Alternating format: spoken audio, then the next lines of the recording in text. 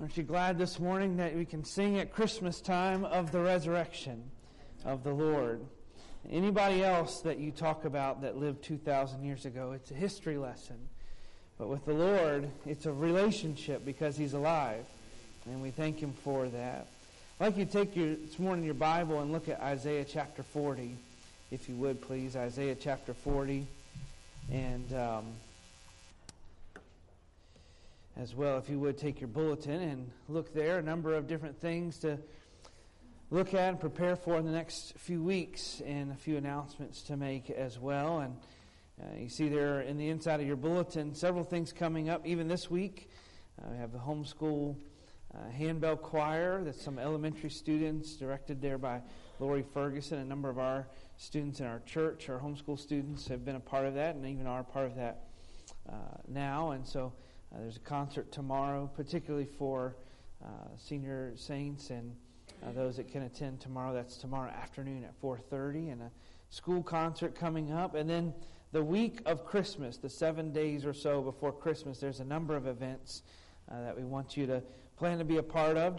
We try not to be overburdensome during this holiday season. You know, there's a lot of people traveling and some that are hosting and all sorts of parties and different things going on. And so not to be overburdensome, but within our services, we've done a number of things this year. And next Sunday morning at 9 o'clock, if you come a little early for the service, there'll be a breakfast time, a time to fellowship together. It'll be back in the chapel room, just a light breakfast, but come a little bit early for that Christmas fellowship.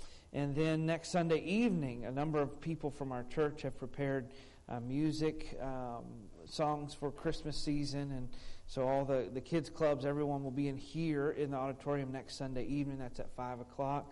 And bring a friend with you and enjoy that time together. And then our candlelight service, one of the things we look forward to each year, and carols and some different readings, Christmas readings, and some scripture reading as well. And we'll celebrate by candlelight. And also that night, something a little different that we're doing this year, doing a cookie exchange. And we're asking each of our families that want to participate in that to bring a couple dozen of your famous cookies that you make at home or your favorite cookies that you buy at the store. It can be either one. And bring those that evening, and we'll organize them there in the back in the chapel. And then when you leave, we'll have little bags, and you can kind of go through and pick what your favorite is. And if it's truly your favorite, you can just pick your own back up and take them with you at the end if that's what you like to do. But mix and match, and you'll have a little bit of time after the service that evening to, again, fellowship, be with each other, and celebrate Christmas together. That way, bring some family, if they're in town by then, or neighbors, friends with you that evening, and we'll celebrate together. And then Christmas Day, just a couple weeks away. Christmas Day is a Sunday morning this year, and we'll celebrate that together at the normal time, 10 o'clock in here Sunday morning. But all of our kids' classes and everyone will be together that morning. We'll have kids sitting with their parents and families. It'll be structured a little differently that morning as far as the service. We'll sing carols together and read the Christmas scripture together, the story, the account of Christ's birth. And then we're also going to, as part of the sermon that morning, celebrate communion together, those that are here for that Christmas morning, as we look to the promise of Jesus' second coming. And we'll do all those things together that Christmas Day. And so a number of things coming up the next couple weeks, and I hope that you'll plan to be a part of each of them. Not really too much schedule change other than the candlelight service will be 30 minutes earlier than our normal midweek service to give us a little bit of extra time there at the end. And so hopefully you'll plan to be a part of each of those. If you would, notice on the back of your bulletin this morning some families that we've mentioned that we want to be in prayer for this week. And in addition to that, if you write down Earl and Gail Sharon, Earl's has been in the hospital for a little while, last couple weeks, and they're transferring him back to Autumn Care. You know, he's had trouble with dementia, and then as well he's had some heart issues. And so they're transferring him back. Gail's with him this morning, and it's been a long journey for both of them. And so if you would, keep them in your prayers this week as well. And you see two families there that we love and cherish. And you see there the family of Grace Dowdy, who passed away early this week. Brother Henry's with us this morning. We're thankful for that. The services this week that you need to be aware of, there's a visitation at Nelson Funeral Home tomorrow evening from 4 to 8 o'clock. And so if you would take note of that. And then the service will be here at the church. And that's Tuesday, this Tuesday, December 13th at 11:30 in the morning. The graveside service will follow at Washington Memorial Park. And then after that, we're hosting a reception here at the church, in the gymnasium, for family and friends. And Brother Henry specifically has asked that anybody that would attend the service, and he wants anyone to feel like they're welcome to come to that. And so if you can be there and be a part of that, as we celebrate the work that God did in Grace's life and the hope that she had. And we'll celebrate those things together and also express our condolences and our hope and our love for the Dowdy family, if you would, this week. And then the family there at the bottom of John Dorsey Sr., who passed away Friday afternoon, Friday evening. This is John Dorsey and Melissa Tigner's dad, and we've been praying for him for a number of months. And in one way, the Lord answered those prayers this week in that He restored and made whole both of these people, both of these His children, and we're thankful for that. Services are Wednesday, December 21st, and that's at their home church, Victory Baptist Church in Charlotte Hall, Maryland.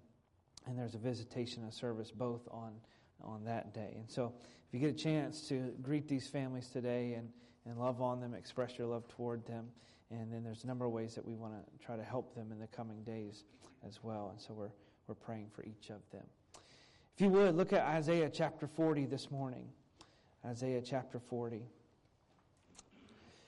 A little different than Matthew. We're going to take a break from our Matthew study. We're at a pretty good breaking point just to take a breath. We've been in Matthew 1 through 13 now for, I haven't kept track, but I know it's been at least 5 months or so that we've been in Matthew. I figured it'd take us about a year to walk our way through the book, and I think we're still on track for that. But we'll take a little bit of a break this morning as we celebrate Christmas. I had thought about just sort of moving through, and then kind of with everything that's happened in these families' lives, the lives of others in our church, and things that different ones are going through, we're going to take some time over the next couple weeks and look at some words. You see there sort of the way your bulletin titles it, words for the waiting, words for those of us that are waiting for Christ to return and make all things new and right. And what is the message of the Christmas season? And particularly, we're going to be looking at some Old Testament passages that point toward the first coming of the Messiah. But as with most prophecy in Scripture, they also overlay. Usually, Old Testament prophecy will hold some truth toward Israel, and it will also hold a coming prophecy for the first coming of the Messiah, Jesus Christ. But then overall, there's usually an overarching theme that talks about His final coming, in which He makes all things new and all things right. And we have that this morning in Isaiah 40. So if you would, we're going to read the first 11 verses today, and then we'll pray, hear a song, and then speak about the Lord's Word this morning. Notice in verse number 1, good words, it says, comfort ye, my people, saith your God. This is a message from the Lord, and He sends a message of comfort. Verse 2, speak ye comfortably to Jerusalem, and cry unto her that her warfare is accomplished, and that her iniquity is pardoned. For she hath received of the Lord's hand double for all her sins. The voice of him that crieth in the wilderness, prepare ye the way of the Lord, make straight in the desert a highway for our God. Every valley shall be exalted, and every mountain and hill shall be made low, and the crooked shall be made straight, and the rough places plain. And the glory of the Lord shall be revealed, and all flesh shall see it together. For the mouth of the Lord hath spoken it. The voice said, cry, and He said, what shall I cry? All flesh is grass, and all the goodliness thereof is as the flower of the field. The grass withereth, the flower fadeth, because the Spirit of the Lord bloweth upon it. Surely the people is grass. The grass withereth, the flower fadeth, but the word of our God shall stand forever. O Zion, that bringest good tidings, get thee up unto the high mountains. O Jerusalem, that bringest good tidings, Lift up thy voice with strength. Lift it up, be not afraid. Say unto the cities of Judah, Behold your God. Behold, the Lord God will come with a strong hand, and his arm shall rule for him. Behold, his reward is with him, and his work before him. He shall feed his flock like a shepherd. He shall gather the lambs with his arms, and carry them in his bosom, and shall gently lead those that are with young. Lord, we ask you this morning to work in our hearts. We ask that you give us what we do not naturally have, comfort and steadfastness, surety in our lives. We naturally are found uneasy as we look around and as we experience life, and the frailty and the humanity of our bodies, our souls, our spirits even, often leave us unstable. And so we ask this morning that you would ground us, that you would stabilize us. As the verse says, that you would carry us in your arm and hold us close today. That you would care for us and that you would lead us gently, as you know our weakness. Obviously, you have told us even this morning in your word that we are frail, and even as the dust of the ground, the flower and the grass of the earth, that we wither. And so this morning, we ask that you would send the rain of your Holy Spirit upon our lives, that you would restore us. But more than that, that you would point us to what does last forever and what is faithful. And that is your word and your person, your spirit, your truth and your promises.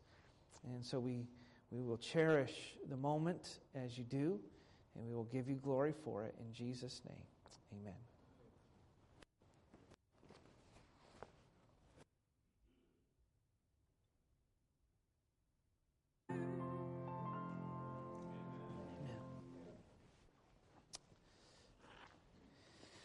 If you would, in Isaiah chapter 40 this morning, and as we do, sometimes we need a moment of levity, and I had that this morning as I was preparing kind of my mind and my last thoughts. I have a final print of my sermon that I kind of run, my last notes on Sunday morning. It might change a couple times throughout the week, and so kind of have a last print of my notes. And I remember when I printed it, it said that there was 3 pages of notes, 2 pages front and back, and I just didn't think about it. I picked them up from the printer and headed in here. I thought, man, I have a lot more notes than I thought I had. And as I was reviewing, and then I got to my 3rd page of notes, and it says, Introducción a esta serie de estudios. And Guillermo and I share the same printer at times. And I also have his 3 pages of sermon notes in Spanish this morning. He's not in Isaiah. He looks like he's in Titus and 1 John. So we will. I'll not do that to you this morning. I will just speak in English and just from Isaiah 40 today. If you would, look there in Isaiah 40. As I mentioned a moment ago, taking a break from our study in Matthew. We'll come back to that at the new year. But over the next few weeks, I want us to kind of get a sense of what it is that God wants us to feel and have in our hearts and our lives while we wait for Him. Because we are. And we emphasize it at this time of year, maybe not enough throughout the rest of the year. We look back at the Old Testament sometimes and can fairly easily point a finger at Israel and say, how quickly did they forget their God? God made all these promises. He made promises to Adam and Eve, and mankind forgets them. He made promises to Abraham, and even very quickly Abraham's children and descendants forget them and stray from the Lord. He makes promises to Jacob and to Isaac and even to Joseph, and yet in Egypt the people of the Lord forgot that, and they felt that God had forgotten them while they were waiting on Him. And then they're brought out of Egypt, and within literally days they forget what God has done for them and the promise that He set before them, and they murmur and complain. They end up in the wilderness for year after year after year, and then finally, God in His mercy sends the next generation into the promised land, and He asks them to obey Him, and they won't do it. They refuse. They take on, rather than driving out idolatry, they take on idolatry in their own lives. They demand a human king, wanting to be just like everyone else around them, and they forget the greatness of their God. And then God gives them a king, and then mercifully a second line of kings through David, who was a good king for Israel, but even David personally at times, and then all of his descendants, one after the next, continually forgets God and ignores and turns away from Him. And it's easy for us to point the finger and say, well, God had promised them. He promised Adam and Eve that there was a seed of the woman that would come, that would crush the serpent's head, that sin would be destroyed and defeated. He had promised Abraham that He would give him descendant after descendant like the sand of the ocean side and the stars of the sky, that He would add to it, that God would call all these millions and billions of people throughout time to Himself. And He had made that promise, but then they forgot. He promised that He would even specifically, that He would send a king to rule and reign and make the world right again. And then He even gave specifically, it will be from David. It's not just an ambiguous promise anymore. It's a specific promise that God gives His people. But they over and over and over forget. Because often waiting is difficult, is it not? And just ask our kids in the next few weeks. Lex and Boston and I were out a little bit, and we were picking up a couple things. I was kind of letting them get a gift for their sister, and we were picking out some stuff. And Lex happened to see something that his sister was also going to be getting for him, and I didn't realize that he had seen it. And he looked at it, and as we were leaving, he said, "I don't want." And he mentioned what it was. He says, "I don't want that to be for Christmas. I want that to be for right now." And I didn't realize that he had seen it all in the process. I said, "What are you talking about?" And then I was trying to kind of hope to spin the conversation in a different direction. And then he mentions very specifically exactly what it was. And he said, "The one that's in that bag, in this place, in the car, I want that to be for right now." And then, his spirit about it. And we get the same way. We want God's promises to be for right now. I mean, the promise of eternal splendor, the promise of favorable presence, the promise of the absence of sin and temptation, the absence of the result of that sin, the conquest of evil and the crushing of the depressing sorrow that sin brings in our lives. We want it, and we want it now. And God wants us to desire those things. They're holy desires. But in our waiting, there is a different and proper response that we should have. Unlike a child who gets bored with waiting and distracted and turns away for something else, God wants us to keep our eyes and our hearts forever on the promises that He's actually given us. And God gave His people a promise of a coming Jesus. And it's easy for us to point the finger and say, man, how often did they forsake God's promises for something cheaper and something irrelevant in their lives? And how often do we forsake the future promise of God and the distraction of our minds and our thoughts and our desires? We fix them on something cheaper and irrelevant in eternity. And that's the passage that we read this morning is spoken into a group of people that had let their minds and their hearts be distracted from the Lord for a very long time. And yet the Lord's message to them, they were receiving judgment for that. They were receiving, in a way, punishment for their rejection and for their idolatry over and over and over. And yet, God's message to them in verse number 1, look at the very first verse of Isaiah 40, comfort.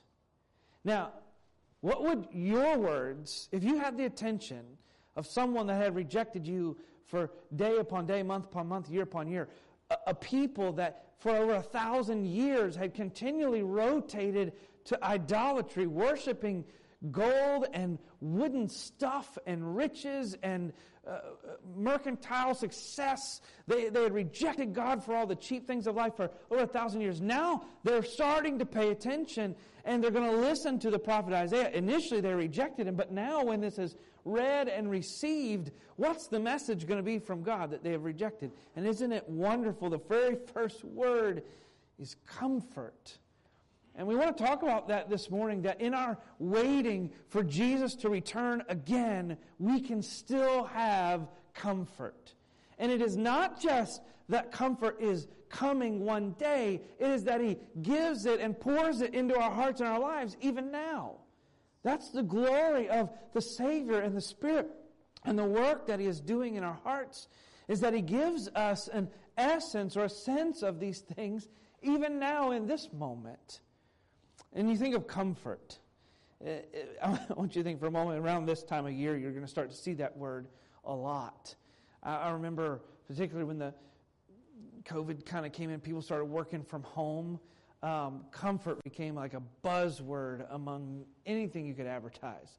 Because like you could start to claim, wool and fleece PJs as a work expense, because you need to be comfortable while you're at home doing your Zoom meetings or whatever it may have been. Comfort, we think of, you picture a fireside, it's toasty, you've got the tree and hot cocoa, chocolate, tea. You have to kind of cover all the hot beverages that anyone might like, because if you don't like one, you disdain the other. It's kind of the way that some people think about it. So whatever it is that would make you comfortable, you're sitting there and, the kids playing wonderfully, cheerfully, the grandkids there neatly organized with their toys. They fold their wrapping paper up when they're done with it and set it to the side. And it's just a comfortable Christmas morning. Like that's kind of what we picture.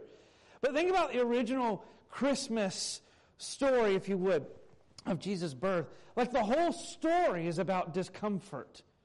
Let it sink in for a second, okay? You have, it's announced to Mary, and she's startled by an angel. She fears for her life. It says she's troubled, and she's told, you're not married yet. You haven't had a relationship with a man, but you're going to have a baby. Mary, this teenage girl, what? Then Joseph is kind of brought through a dream in which the angel says, your bride-to-be is going to have a child, not yours. That's an uncomfortable situation. And then you have a worldwide tax that is established, also uncomfortable. Required a long, grueling journey. They had to return to the place of Joseph's ancestry and his birth. And while seemingly late in her expecting time to be with child, she has to travel a long, grueling journey across those many miles. We kind of picture it by whatever storybook or Bible you may have seen, but it was probably far more grueling and uncomfortable. They get to a crowded town, which for some of us that don't enjoy crowded places sounds like a disaster. You have a city of Bethlehem that holds probably 400 or 500 residents at the time. It's filled with hundreds more than that. There's no room, and so they give them a spot where the animals are, and there's a birth among animals. That doesn't sound extremely comfortable, and it's wrapped in swaddling clothes, laid in a manger where the animals feed. And then in the middle of the night, have you ever noticed it says that the shepherds were abiding in the field? You know what the word abide means? It's not like they were there for the afternoon to clean things up. It means they were living in the field. Shepherds living in the field, keeping watch in the middle of the night with their flocks, and bang, all of a sudden, the angels appear in the middle. That's a startling thing. It says that they fear, and they're singing, and it's glorious, yet it's a disturbing moment. And then you have the wise men who travel hundreds, probably thousands of miles that they travel. We don't exactly know their mode of travel, though your nativity probably has them on camels. However they got there, thousands of miles, a long, grueling journey. And then there's the discomfort of having to tell the King Herod, we're here to see the real king. And then his response is to kill any child that's under 2 years old. Also an uncomfortable moment. Then Mary and Joseph and their new young toddler baby have to get up and relocate, not to their homeland, but to Egypt, where they've never been and they've never lived. And they live there for a time and then have to return all the way to Nazareth. It's an uncomfortable story.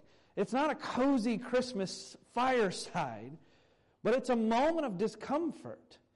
And it's spoken into a moment of discomfort, this chapter of Isaiah 40. When you think about what's happening, the first 39 chapters of Isaiah are all prophesying of God's judgment. And if you would, it's probably the same page for you, Isaiah 39. Look up a few verses from where you are. Look at verse 6. It's a short chapter. Here's the essence of what Isaiah has said for 39 chapters. It can kind of be summed up in verse 6. Behold, the days come that all that is in thine house and that which thy fathers have laid up in store until this day shall be carried to Babylon. Nothing shall be left, saith the Lord. That's a very quick summary of the first 39 chapters of Isaiah. Babylon's coming. There will be nothing left.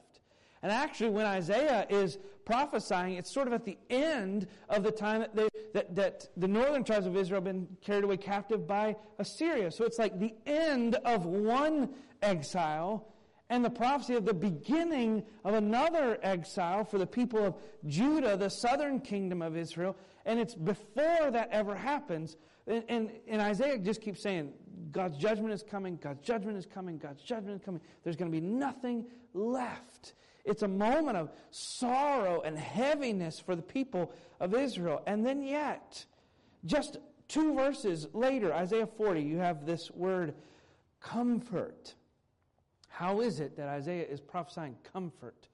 Is it that God has changed his mind? No. It's actually an interesting timeline. Isaiah is prophesying for 2 time periods, really, for 2 groups of people. He is prophesying for Israel right now, saying, judgment is coming. And yet, in chapter 40, there's this pivot point in which Isaiah begins to prophesy, still applicable to the people that are reading it right then, but actually, essentially, for people at least 70 years later at the end of the Babylonian captivity. And so what he's doing here is he's saying, judgment is coming, is what God is saying. But my judgment will also end in comfort. You're going to be uncomfortable. You're going to see consequences of your sin. There's going to be struggle in your life. Nothing's going to be left. Yet, I'm telling you that beyond that, there is comfort that I will bring into your life. It's this odd prophecy. It's like, well, why didn't they get it then? God knew in His sovereignty and in His will, they were going to continue to reject Him. They were headed into judgment. And yet, God is restoring into His people, or giving into His people, His Spirit toward them. You have there in your notes, in your bulletin, a few things as you follow along. But notice first, number 1, introducing this message of comfort, or the Spirit with which God speaks to His people. He says, comfort ye, he says, your God. I want you to notice, before God gives His formal announcement of what's coming in a good way, He sets the tone. Israel has rejected God, but God has not rejected them. And this is a glorious message. Notice first that there's personal language in the verse. Verse number 1, comfort ye. Notice this phrase, my people saith your God. Now imagine being the people of Israel and having Jerusalem is kind of besieged, and there's 3 layers of this exile and this captivity. They come once and just take like the smartest and best and some of the wealthy stuff. They come again and take a little bit more, and then they come again and completely destroy it. And then having lived in exile for 70 years, the people of God are going to be reading this, looking at this, saying, we're not God's people anymore. God has rejected us. Our fathers followed this God that promised them a land.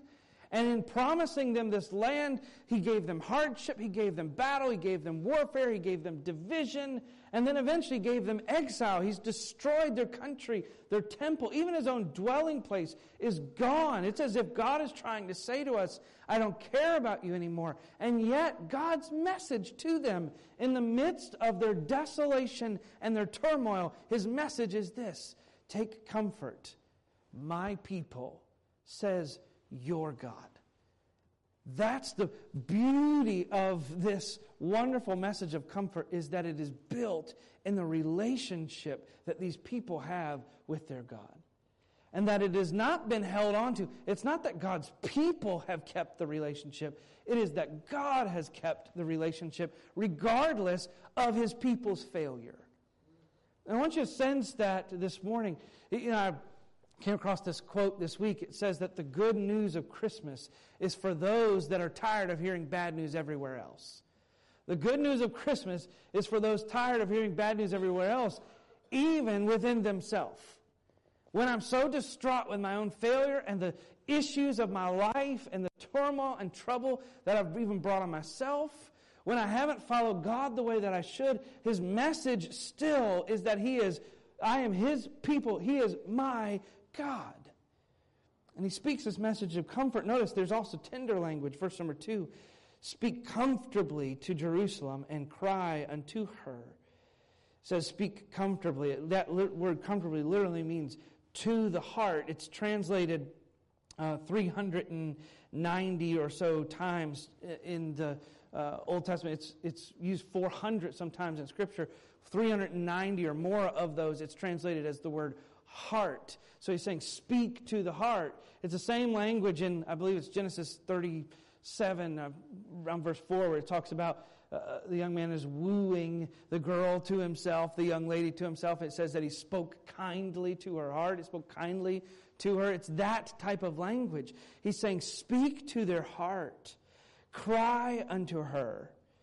It's kind of the idea or the picture of, you've had to discipline your child and you take away the toy or you respond to them, you send them to their room, they're in timeout, there may be some other sort of punishment that is laid out for them that upsets them, and they're at odds, they feel like, with their parent, and there's this rocking almost of the soul, and they're shook a little bit, to their core, and they're crying, and they're struggling, and they're off by themselves for a moment trying to get their composure.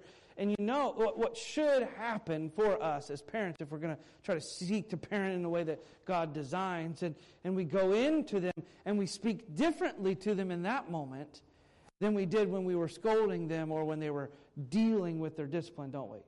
They have to deal with the discipline and the judgment, the harsh side of the authority. And yet then there is this moment where we step into their room, we kneel in front of their bed, we let them wrap their arms around our neck, and we confirm to them that the relationship that we have it was rough for a moment, it won't remain that way. That's how God is speaking to His people in this passage. He's saying, speak kindly, tenderly, kneel before them, wrap your arms around them, put their arms around your neck, and confirm that I still love them. He says, speak comfortably and cry unto her. But notice that this message of comfort is built on 3 different elements of good news, almost gospel good news. Notice what he says. Their warfare has ended, or the time of their slavery, their exile, their warfare has ended, or has been accomplished and fulfilled. Their iniquity has been pardoned. She has received of the Lord's hand double for all her sins. In other words, judgment is complete. So think about that. Here's the message that God gives to His people. You're struggling. You're having hardship. Your heart is uneasy. You're not sure how God feels towards you. You're not sure how God is going to interact with you for the rest of your life. You're not sure why God has responded in this way. Or maybe there's some sense of it. It's all of our turmoil and sorrow is a result of our sin nature. Not necessarily an exact sin, but our sin nature has brought these things onto us. And we're not sure how God feels about us. And yet His response is, you are my people. I am your God. I'm going to speak kindly to you.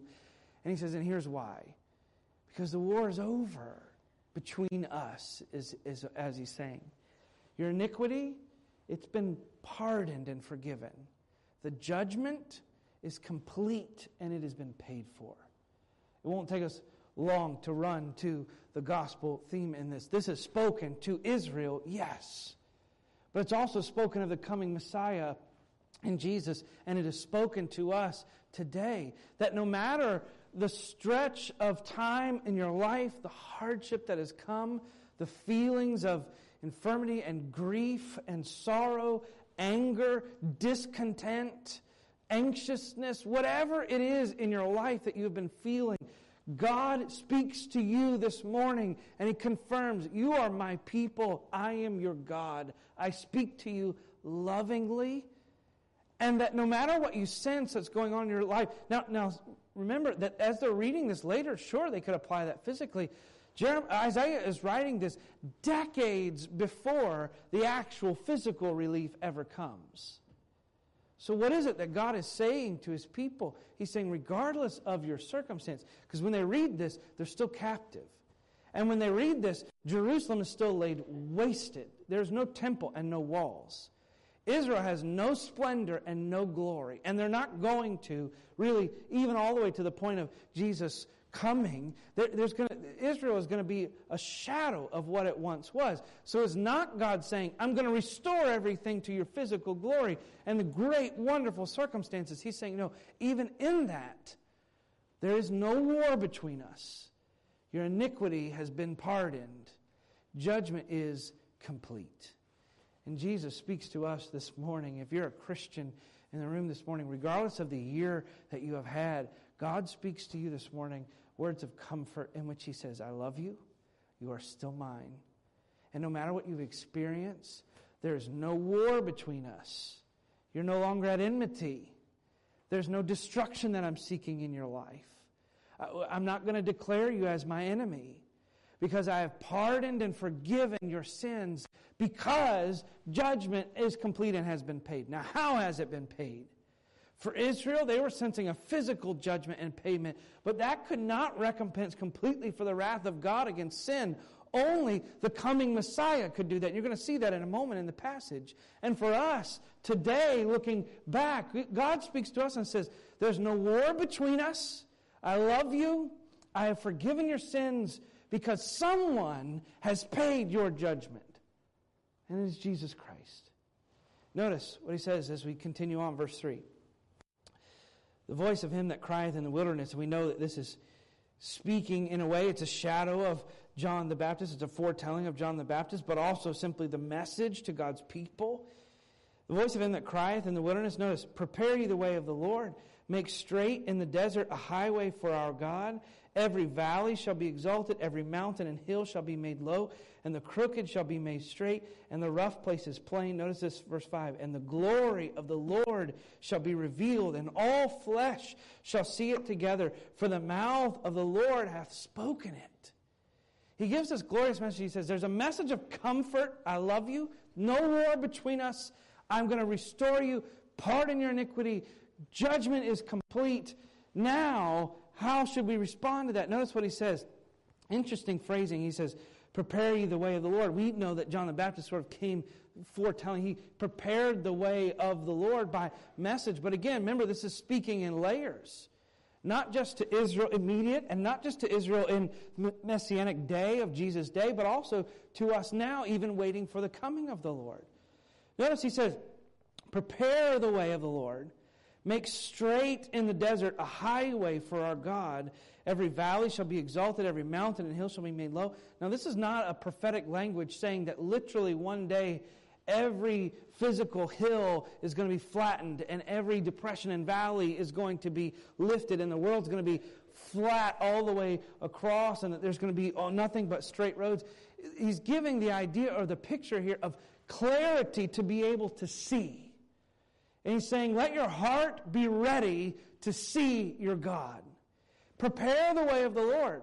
Make straight a path that God can encounter or come into your heart. He says, mountains. Think about the where Jerusalem was. Their minds would have been thinking about Jerusalem. Jerusalem built in very hilly country, and you could travel just a few miles away from Jerusalem and be in the midst of some very rocky, hilly, mountainous terrain. If you're going to travel from Bethlehem to Jerusalem or up, or if you're going to travel down from Galilee and Nazareth down to Jerusalem, no matter how you got there, you're going to end up coming uphill. It's going to kind of be a difficult journey, and you're not going to see it until you're almost there. You don't see it miles and miles away. You got to kind of work your way around the bend of the mountains and through the valleys. And this verse is saying, remove all the distractions and the obstructions from your life. Prepare to see the Lord. And then he gives this phrase in verse 5, And if you do, and as you do, the glory of the Lord shall be revealed. All flesh shall see it together. For the mouth of the Lord hath spoken it. Now he's speaking, yes, of the coming of Christ. You hear of this verse. Whenever I read this verse, I can't help but hear Handel's Messiah. It's one of the thematic, biggest pieces of the Messiah. And the glory of the Lord will be revealed. And you kind of picture Jesus being revealed, yes, to now the Gentiles and all people. But it's also speaking of a further coming day. Not the ones that the Jews were waiting for the Messiah to come, but the day that we are waiting for the Messiah to reappear. And notice the way it says, the glory of the Lord shall be revealed. Look at this phrase, all flesh, all humans, all types of people will see it together. Notice that the comfort of the Lord is built in encountering and seeing His presence. There is comfort for you today in a relationship with God. You can only have comfort, not in your circumstance, not in the mountains, the valleys, and not in the events of life, but in the relationship when you see God and Jesus Christ for who He really is. That's where comfort is found in December. That's where comfort is found still in the turmoil and the problems of life. That's where you'll find comfort now, is when you see and sense the presence of God and a relationship in your life. It's the only place you'll find real comfort. Whether you've gotten a raise and a new house and perfect health this year, or you have struggled and had loss and had just questions all year, it doesn't matter. Your comfort for either person is found in relationship with God. But it's also pointing to, let's not lose this. Let's not just think about, well, how do we take care of comfort now in this modern time? It's speaking of eternal comfort that is found in physically seeing the glory of God. And what he is saying is that there's coming a day in which every person is going to see with their eyes the glory of God Himself. And in that moment, there's comfort. There's comfort that vanquishes every moment of discomfort you've ever had. Every evil intention and desire that you've had or others have had toward you. Every moment of sickness, every moment of loss, every moment of grief melts in the presence of God. And He says, this is what you wait for. This is what you long for. Notice He says, the King is coming to restore and reveal. Notice the Word comes to stand forever. Verse 6. The voice said, cry. And He said, what shall I cry?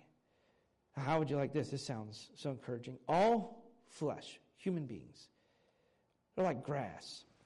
And all the goodliness thereof is as the flower of the field. The grass withereth, the flower fadeth, because the Spirit of the Lord bloweth upon it. Surely the people is grass. The grass withereth, the flower fadeth. It's like, okay, we get the point. I feel like you said that about 5 times the same way in just a little nuance. We're fading. But notice, it's not just speaking about physically we fade, though that is true. And Peter sort of alludes to this same scripture, saying, yes, our lives, and James says our lives are as a vapor, and Peter says our flesh, our lives, they wither away. We're not able to sustain ourselves. But notice what it says in verse 6. All flesh is as the grass. Notice this word. And all the goodliness thereof. The word goodliness there is the word hesed. It is typically translated throughout the Old Testament as faithfulness or loyalty. He's saying all flesh is as the grass. The goodliness, the faithfulness of people fades. What is the message that he's saying here? You, Israel, have faded. Your faithfulness is not reliable, but God's word stays forever. He's picturing back. He's not just picturing a physical death, though that can be pictured here. He's looking at Israel saying, Abraham promised to follow.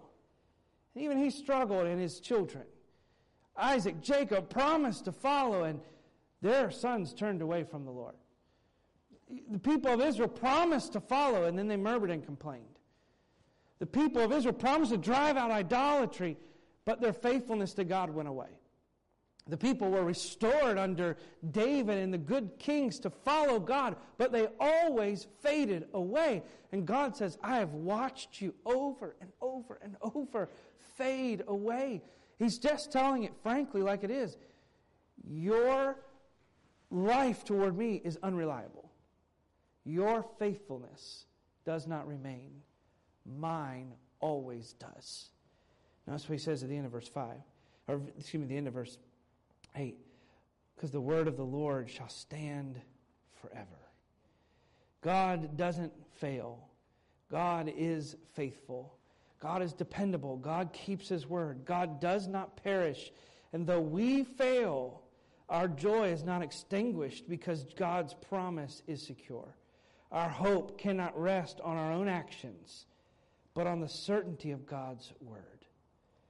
Some of us, we made mistakes in the last days, or this year. As you kind of come to the end of the year, you take account for yourself. There's really no difference between the month of December and any other month. Other than that, at December 31st, you're going to be taxed for everything in that 12 months. Other than that, there's not a whole lot different in the month of December than all the other months as far as the beginning and ending of the year. But it's a good time to go back and assess and look at your own life.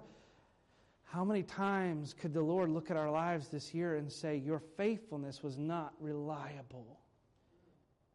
And yet, His message is this, but mine still is. I mean, just rejoice in the Lord for a moment in this. Your faithfulness is not enough. Mine always is. You felt weak. You questioned. You doubted. You did all of those things, just like John the Baptist we read a few weeks ago, that doubted sort of the truth of the Messiah as Jesus. You have doubted, you've struggled, you've kind of been stuck in the sludge and the mud. You haven't followed like you promised you were going to follow. But I'm still here. You're still my people. I'm still your God. There's no war between us. I love you. I've forgiven your iniquity because someone has paid your debt. And now clear the way out for relationship with me because my word lasts forever. But then I want you to notice the final thing, verses 9 through 11. The shepherd comes to gather and gently lead his people. Notice, this is a comforting message, is it not? He introduces saying, this is going to be comfort. You're going to find comfort in this, in me. Because I'm a king that's coming to restore, make straight the highways, and I'll restore and reveal myself to you. It's my word. It lasts forever. All my promises are true. But here's how I come. And I think it's the most, in this moment in my life, I think it's the most beautiful part of the passage. Verse 9, O Zion, that bringest good tidings, get thee up to the high mountains. O Jerusalem, that bringest good tidings, lift up thy voice with strength, lift it up, be not afraid. Say to the cities of Judah, behold your God. A little side note for a moment. This is the essence of comfort, is that people see God for who He is. And I hope that you're doing that this morning. I hope that in this Christmas season, it's not simply about the moment of your circumstance, but it's about your relationship with God and seeing Him and waiting for the one day with Him. But notice, behold, your God will come with strong hand. His arm shall rule for Him. Behold, His reward is with Him and His work before Him. Saying He brings this reward, which was the glory of the praise of His people, His work before Him, the redemption that He has brought for people. So if you're God and you're coming with a strong hand, you can rule over all things, and you show your reward, which is look at all these people, and you show your work, which is look at how I have redeemed all these people. Like, you finish a big project at work, or husbands, you finally finish that 5-minute thing your wife has asked you to do for months, and we finish it, and we look at them like, you are so lucky to have me as a husband. I replaced the battery in that light or whatever it was in the ceiling that for months has nagged you, and now I have finished it. I will retreat to my castle recliner for the next 5 months until I'm required to serve again. We act like, I've accomplished this. How awesome am I? God carries with Him redeemed souls of billions of people. Glory to Him, yes. But then notice how he comes. Verse 11. He shall feed his flock like a shepherd. He shall gather the lambs with his arm, carry them in his bosom. And I want you, this phrase, if you don't get anything else this morning, notice this. And shall gently lead those that are with young. If you're going to use this allusion to being a shepherd, I mean, think about all the great characters in Scripture that were pictures of Christ that were shepherds. You have all sorts of. Abraham's a shepherd that God calls to follow him and remain faithful. Joseph is a shepherd that is exiled and ridiculed and mistreated. And David's a shepherd that no one expected that became the king. I mean, there's all sorts of shepherds throughout the Old Testament. And God continually relates himself to being a shepherd. And we as a sheep, they're not clean. They're not nice. They're not cute. Like they're decorated for the fair with the ribbon, but they're like 10 minutes later, they're rolling in the same soot that they went to the bathroom in. They're nasty animals. They're not smart. They're ignorant. And they don't naturally make you want to, big sheep, grown sheep, flocks of them. They don't naturally make you say, I want to be really merciful and go hang out with them. But he says, he is our shepherd. And notice how he knows how to lead. He knows how to lead with a strong arm. He has a rod and staff to direct and guide when he needs to. But notice the last phrase, if you hear nothing else this morning. He says he knows how to gently lead those that are with young. What does that mean? The shepherd would be guiding the sheep. And there's a certain time of year that the female sheep, they're expecting a little lamb. And as they expect a lamb, just like most other beings, as they're expecting a child, ladies, don't move around quite like you did before, 9 months before. There's some things that have to be done gingerly, gently. And he's saying God knows when to lead with gentleness. And he doesn't abuse and harm those that are vulnerable in life. It might feel like it at times. Because you think, God is sovereign and the circumstance that he's brought into my life, this feels harsh. But this tells us that the character and nature of God is that those that he loves and cherishes that are his people, that are vulnerable and hurting, he gently guides them with exactly what they need. If you hear nothing else this morning, know that God knows exactly how to handle your life. He knows where you will break. He knows where you will bend. He knows what you need. He knows where you're struggling. He knows where you're hurting. He knows where you are bruised. And his intentions for you are still good. Notice he says, comfort, comfort. Often in Scripture, you'll see words twice when they're meant to be affirmed or sort of confirmed in their lives. The writers, they didn't have bold print font. They didn't put things in like all caps like you do when you're texting. They didn't put an emoji with it and didn't put it in bold and underline and highlight. If they wanted to emphasize something, they'd say it twice.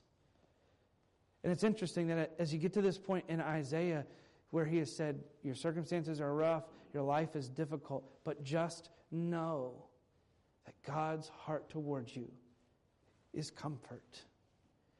In this moment, by a relationship with him, if you have nothing else when you lay down tonight, your family is distraught. Your life is shambles. You're questioning finance. You are struggling with health.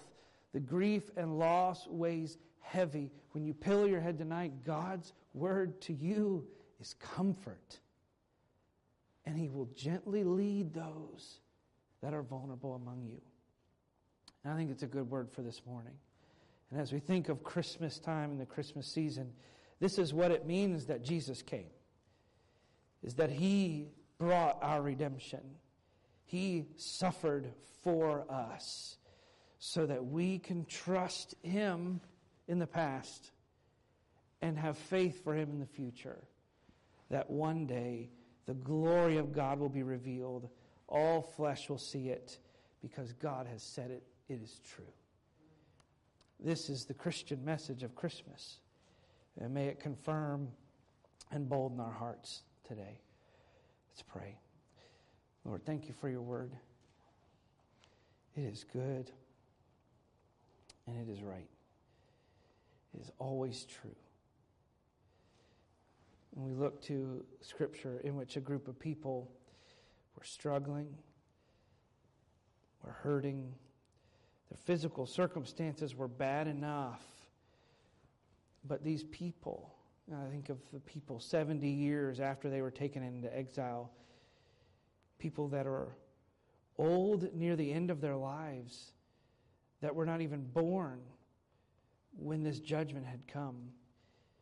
And I know that their heart, their question would have been, is God really who He has said in His Word that He is? Does God really think of us the way that He says that He does? And Lord, may You encourage us today that though the world around us is in turmoil, though our own lives often have struggle, though grief creeps in, though loss, though weight of life pulls us where no one else can see, You speak in a whisper and then a shout, comfort, comfort. May we chase after a relationship with You this morning. May we move obstructions, the hills, the valleys, make plain and straight the path. May we follow You. Remove all things in our lives that distract from You. As we enter this Christmas season, may our lives reflect the glory of the promise that Jesus is coming again. May we wait for it. May we long for it.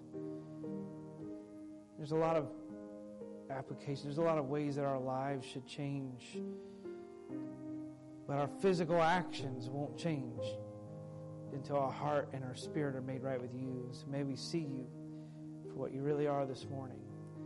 In Jesus' name, amen. Stand if you would, and let's sing this together. Beholding that wondrous mystery that Christ was slain for us. Let's sing it together here at this altar or there at your seat. If the Lord is working in your heart, even just speaking to you comfort, may you respond to Him and tell Him thank you. Tell Him you don't understand, but you want to follow. Let's sing this together. Allow God's Spirit to work in us.